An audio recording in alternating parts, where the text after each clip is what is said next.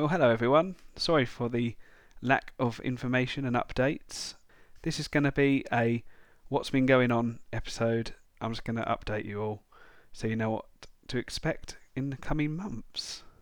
So, back in May, Vic and I recorded a wildlife news episode that was meant to also explain what's going to be happening this summer. I did edit about 30% of it, but then things started getting busy at work and I ended up being too tired to edit by the time I got home. And the wildlife news got out of date. So I thought, right, okay, I'll just edit the bit that's explaining what we're doing this summer.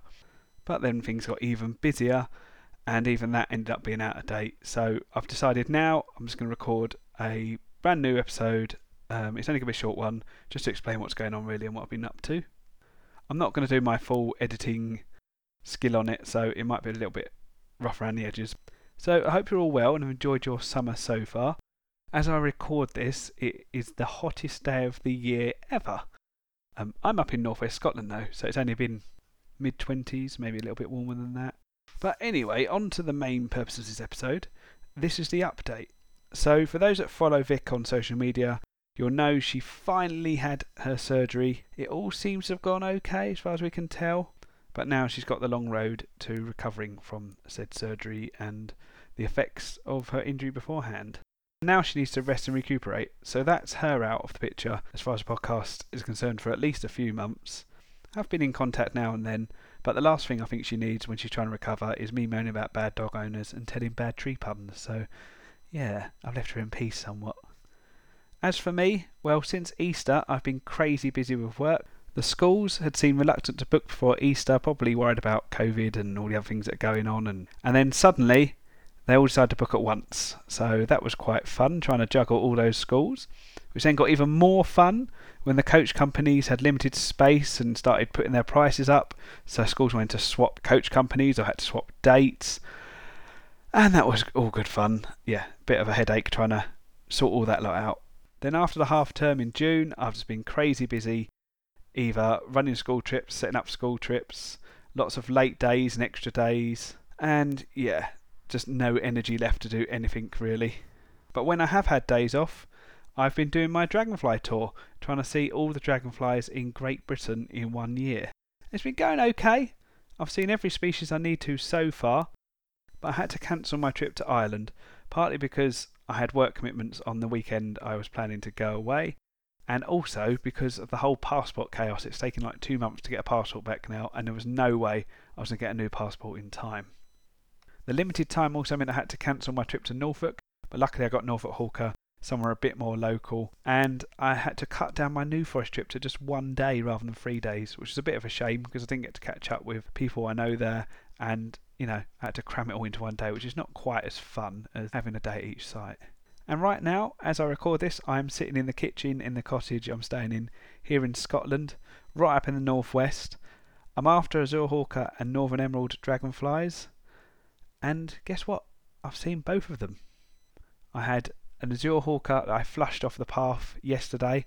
Really annoying. I could have filmed it and photographed it, but I was too busy fighting off horseflies and didn't see it basking on the stone in front of me. But I've also had Northern Emerald. I glimpsed an emerald flying around. I was pretty sure it was an emerald on my first day here. But today, I made a bit of a boo-boo. I looked on a guidebook and went to Tansley Bog. And there was a waypoint on this trail going up the mountain saying Tansley Bog. So I climbed up this mountain about 1 or 2 kilometres, 350 metres up. I think I actually reached 400 metres in the end, and got to the waypoint, and it didn't look very boggy. But I kept going, got to the next waypoint and hadn't passed any bogs. I was a little bit confused. So I looked again in the guidebook and it said, from here, if you look down to the lowlands, and I looked down, and there was a lovely boggy patch. It was actually a viewpoint for the bog, not the bog itself on the trail. So I spent all morning walking up a mountain and the bog was at the bottom. But there we go. And best of all, I still haven't visited Tansley Bog because I can't work out how to get to it. But hopefully one day late this week I will be able to go there and get some white-faced darters. But going back to my climb up the mountain, when I got to the way marker for Tansley Bog, a dragonfly flew right up to my face, and it was dark emerald green, an emerald dragonfly shaped, and it was a Northern Emerald, so I can definitely 100% tick that now.